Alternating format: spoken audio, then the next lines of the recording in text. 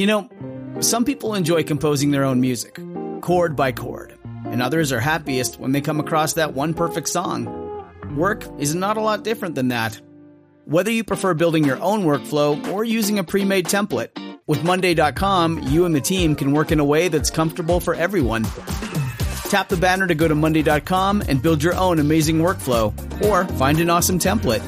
No judgment. Election College episode number 275, Woodrow Wilson, Part 3.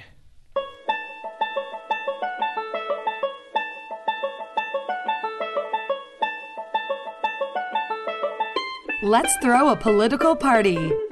Face it, the political scene sucks, but did it always? It's time for Election College, and class is in session. Now, your hosts, Jason Goff and Ben Smith.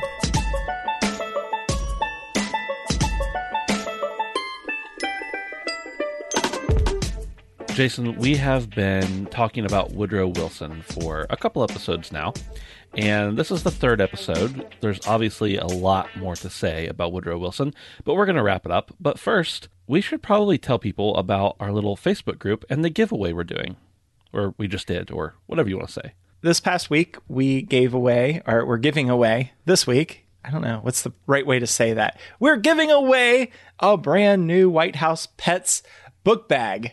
It's pretty incredible. Yeah.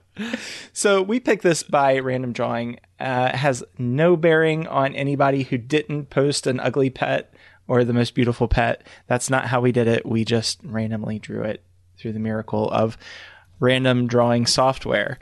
And this week's winner is Shannon Stewart. Hey, Shannon, that was a very cute picture of Baba O'Reilly. Shannon says that Baba has been an enthusiastic election night watcher since 2009. And Shannon's from Virginia, and that's quite the state to be from when it comes to elections, because it seems like Virginia has elections every 6 months. And something happens controversial or interesting. Yeah, for sure.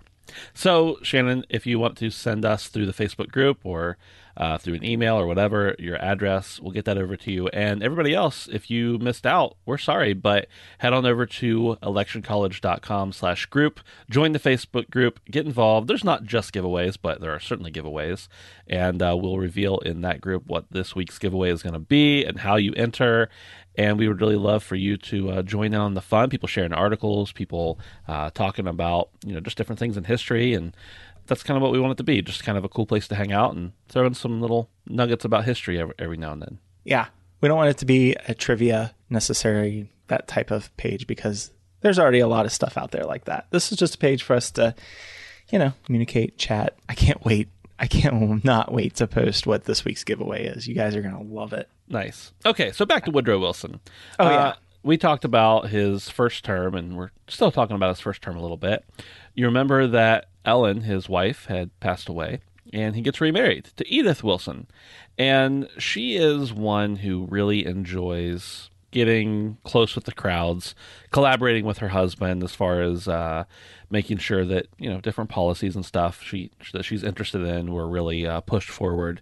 And this really helps rejuvenate him to be reelected. He kind of didn't have that much of an interest in being reelected, especially after the grief of his wife passing. But Edith comes in and says, hey, let's get excited about this stuff. We're definitely going to keep pushing forward, right? And he says, yeah, we're going to. Yeah, I mean, let's face it, Woodrow Wilson, we might as well just call him executive order guy, because he takes anything that Theodore Roosevelt did or William Howard Taft did, and he puts steroids on it when it comes to the executive power. He's like, I don't know. He's like Woodrow Wilson going at it. He's writing all kinds of things in, and he's got a Supreme Court vacancy that he fills with Louis Brandeis. And get this, Brandeis was the first Jewish member of the Supreme Court. We probably should do some things about the Supreme Court at some definitely. point. Yeah. But anyway, they're not elected. But the nation's economy in 1916 is in almost peril because the railroad, there's a big strike going on. And what are you going to do about that? Well, Wilson gets Democrats, he gets Republicans. He says, come on over to my house, the White House, and let's have a summit. And nothing happens. And he says, okay, this is what we're going to do. We are going to settle the issue. We being me, I'm going to settle this issue and saying that the 8-day work week, not 8-day work week, could you imagine? 8-hour. Boy, am I confused. You just like to the work a lot. 8-hour workday, yeah, is going to be the thing. And everybody's like, okay, that sounds good. 8 hours a day. I like that. Congress says, let's pass it. Let's do it. And Wilson, he gains popularity with more and more people. At this point, there is a replacement in the Democratic Party. Really, Vance McCormick comes in. He is pretty progressive, and he takes over the spot from McCombs, and they really start putting things together. Wilson gets renominated. Nobody opposes him. And his campaign slogan is, he kept us out of war. So he never really promised to stay out of war, but he had stayed out of war up until that point. And on September 2nd, 1916, he accepts the nomination. And he also mentions that Germany, hey, if you continue to do this submarine warfare that you're engaging in, and people keep dying, Americans keep dying, we're not going to tolerate that. And he says, quote, the nation that violates these essential rights must expect to be checked and called to account by direct challenge and resistance. It at once makes the quarrel in part our own. So his slogan is he kept us out of war. And when he accepts his nomination, he says, basically, keep it up and we're going to war. So there's a lot of ideas being thrown around. The platform is being put together, and there's a lot of legislation about workers' health and safety and prohibiting child labor and unemployment compensation, minimum wage, maximum hours, all that kind of stuff. And this is where, if you're a part of a union, if you are part of almost any normal 9-to-5 job at this point, this is where a lot of the things that either you love or you hate originate from, things like overtime, things like so many hours you can work a week without being paid overtime, the different types of ways that people are represented in their employment. So Woodrow Wilson is kind of at the forefront of that, some of it by executive order and some of it by working through the correct political means. As you can imagine, this is going to appeal to a large number of progressives, this whole new way we're going to have labor. And Theodore Roosevelt says, hey, the only thing that's different between Woodrow Wilson and the Republican nominee, Charles Evans Hughes, is a shave. And furthermore, Hughes was not doing very well in his campaign because, let's face it, he just was not running the smooth campaign. It's always hard to go against an incumbent in the first place, but he does not have the support of his entire party. And Wilson is gradually taking over a lot of these progressive Republicans to get their votes. The election happens, and Wilson importantly gets California and barely wins New Hampshire by 56 votes. Can you believe that? That's crazy. It's 1916, and if you're a Democrat, you're thankful for the Electoral College because, well, you look at the map and most of the country is blue, even though I don't think blue was the color that they used back then. It was probably like periwinkle. Anyway, the Democrats win with Wilson as their guy, and the man who kept us out of war is faced with war. Yeah, that's right. World War I is raging in Europe, and you've got the famous Zimmerman telegram. Hey, Ben, I've often talked about how the only thing I learned in high school history was about how the vice president is the president of the Senate. Actually, I do remember the Zimmerman telegram. Nice. Yeah. Remember that? It's certainly an important thing. I mean, if you are studying World War I at all, you're going to hear about the Zimmerman telegram because it's really what brought us into the war. And Woodrow Wilson says, quote, we are the sincere friends of the German people and earnestly desire to remain at peace with them. We shall not believe they are hostile to us unless or until we are obliged to believe it. Well, in March 1917, a couple American ships get sunk by Germany, and the whole cabinet's like, we have to go to war. We don't really have a choice at this point. Remember what you said back when you were accepting your nomination, Woodrow.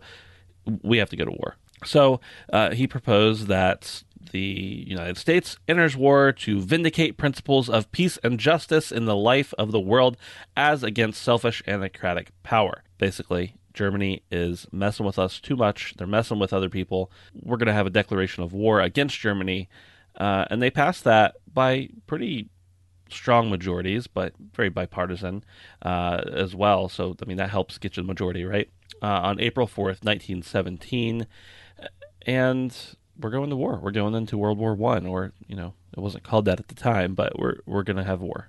Yeah, and keep in mind that things were quite a bit different because right now, with NATO and all of that, you've got, hey, if Britain gets attacked or if France gets attacked or any of our allies get attacked, we are outright allies and we're going to come and support you. That doesn't happen.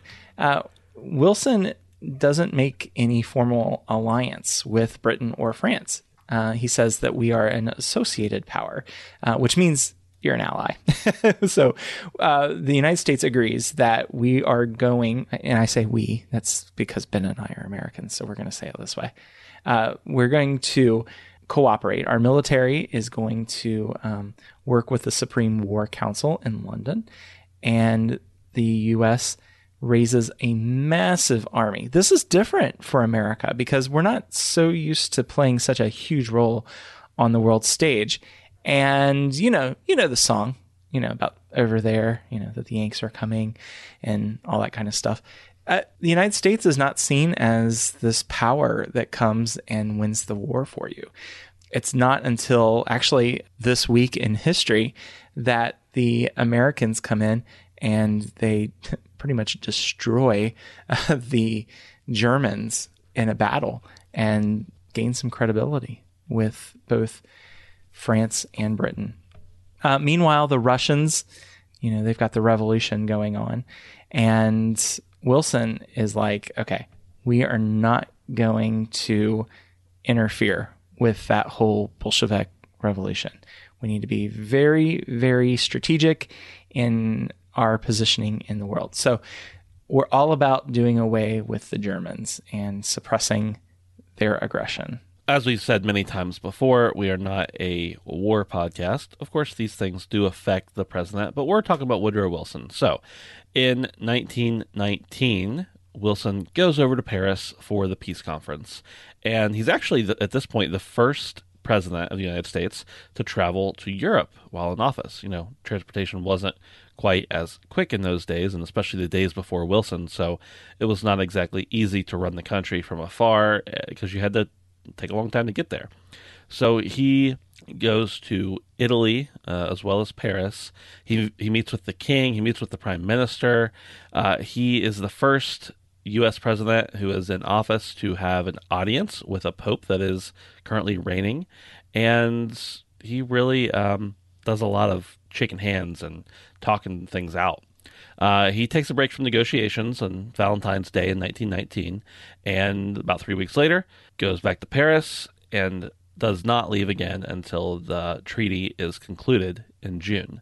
And so he's really a hands-on kind of negotiator at this point with trying to get this war stopped and trying to continue to protect the United States at the same time. So, you can't let up, but also want to get this over with as fast as possible. Yeah, so Wilson is on his way back home from Europe, and he suffers an illness. Now, this is actually a little bit before that, on his way back through France. And on April 3rd, 1919, Wilson falls violently ill during a meeting. And the symptoms they say it was probably influenza, but they say that he never really recovers from this. He seems distant, and his health is preventing him from really engaging. So he gets the Nobel Peace Prize, and he comes back to the United States, and all the while he's trying to get the House and the Senate to approve the League of Nations, which we all remember that about Wilson, he keeps on falling ill. It's just illness after illness after illness. Yeah, so he has a series of pretty debilitating strokes at one point in September of 1919. And, well, he's not really able to function. He's monitored by his wife. She makes sure he doesn't hear a whole lot of negativity and things that are happening around the world. And also, I don't know if lies, but definitely downplays how serious his condition is to the media and to the rest of the public, even to some of the cabinet. And so it's a tough time for sure for the country, especially for the people in the cabinet and leadership around him, where they're looking to the president, who is apparently a pretty good negotiator, but he's unable to really perform much of his duties. So there were quite a few people, majority of the Senate, who really wanted to have this treaty happen, but they could not get to the 2/3 of the group that was needed in order for the treaty to go through. So this creates a group of irreconcilables, and they oppose this treaty in pretty much any form that's going to come through. They want some stuff, they're not getting it, and all the while Wilson is still unable to negotiate, and this hurts the effort to end the war quickly. We could dedicate an episode or maybe 15 episodes to, well, did Mrs. Wilson run the country at the time? Did his cabinet? It wasn't until later on that we have amendments to the Constitution that tell us what the succession looks like. You know, we've talked about that before with, I know back during the George Bush Sr. administration, Dan Quayle actually ran the country for a little bit when he was undergoing surgery. But we have no idea what was going on, just because if you wanted to keep something secret in the 19-teens, it was a lot easier to do so. Despite being incapacitated and in such rough shape, well, after he ends his second term in 1921, the Wilsons decide to stay in Washington. And it was rumored that he would run for president in the 1924 election. Well, that never does happen because he passes away. In February of 1924, he dies at home of a stroke. And get this, he's buried at the National Cathedral, right inside the National Cathedral. There, sarcophagus is. Yeah, and he's actually the only president who is buried or interred at the nation's capital, at the National Cathedral especially. And Mrs. Wilson lives another 37 years. She lives until she's 89 years old, and she passes away on December 28th, 1961, which is actually Woodrow Wilson's birthday. And she was supposed to be a guest of honor of the Woodrow Wilson Bridge that went across the Potomac River, but she passed away before that event happened. So the house where they live, the Woodrow Wilson House, was designated as a historic landmark in 1964, and it's on the Register of Historic Places.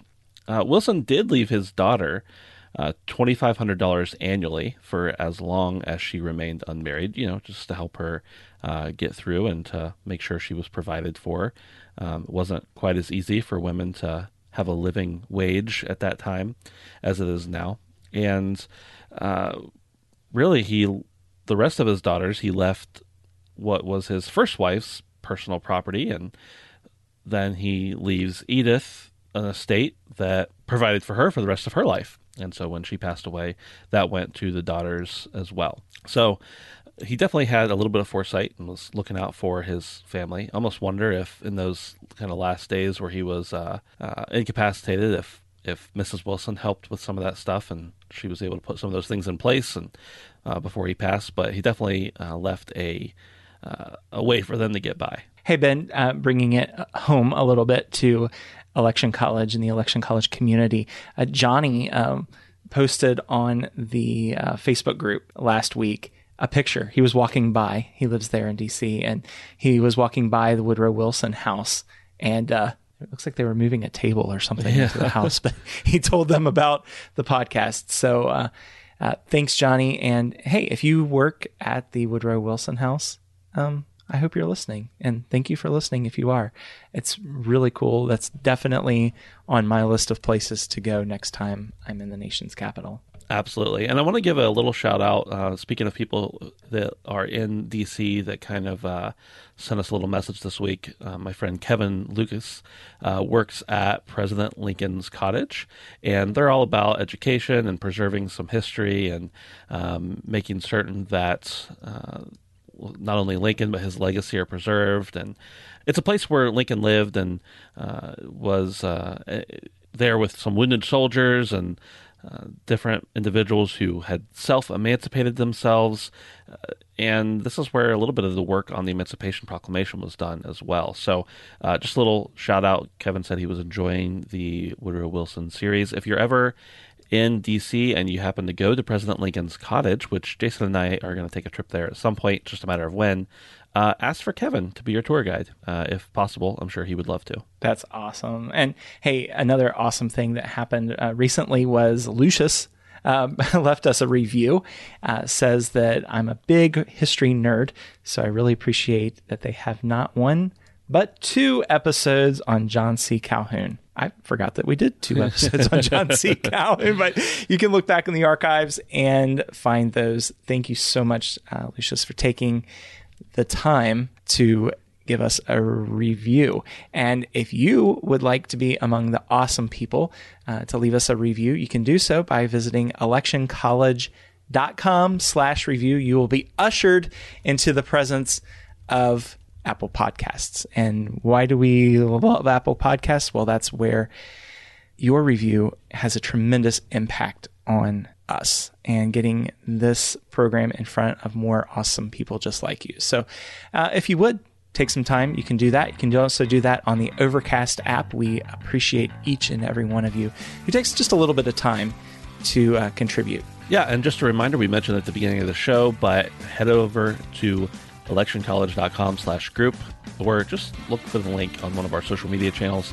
You want to join up on that Facebook group, you can make sure to be entered into cool giveaways and interact with the community and just find some other like-minded people who happen to like listening to 2 cousins talking about history. Yeah, and be sure to join us next week. Yes, we are still in the Wilson years, but we've got a lot of color to add to the presidency of Woodrow Wilson, including the women in his life as well as members of his administration. So we will see you next week. Same place, same time. Thank you very much. Bye.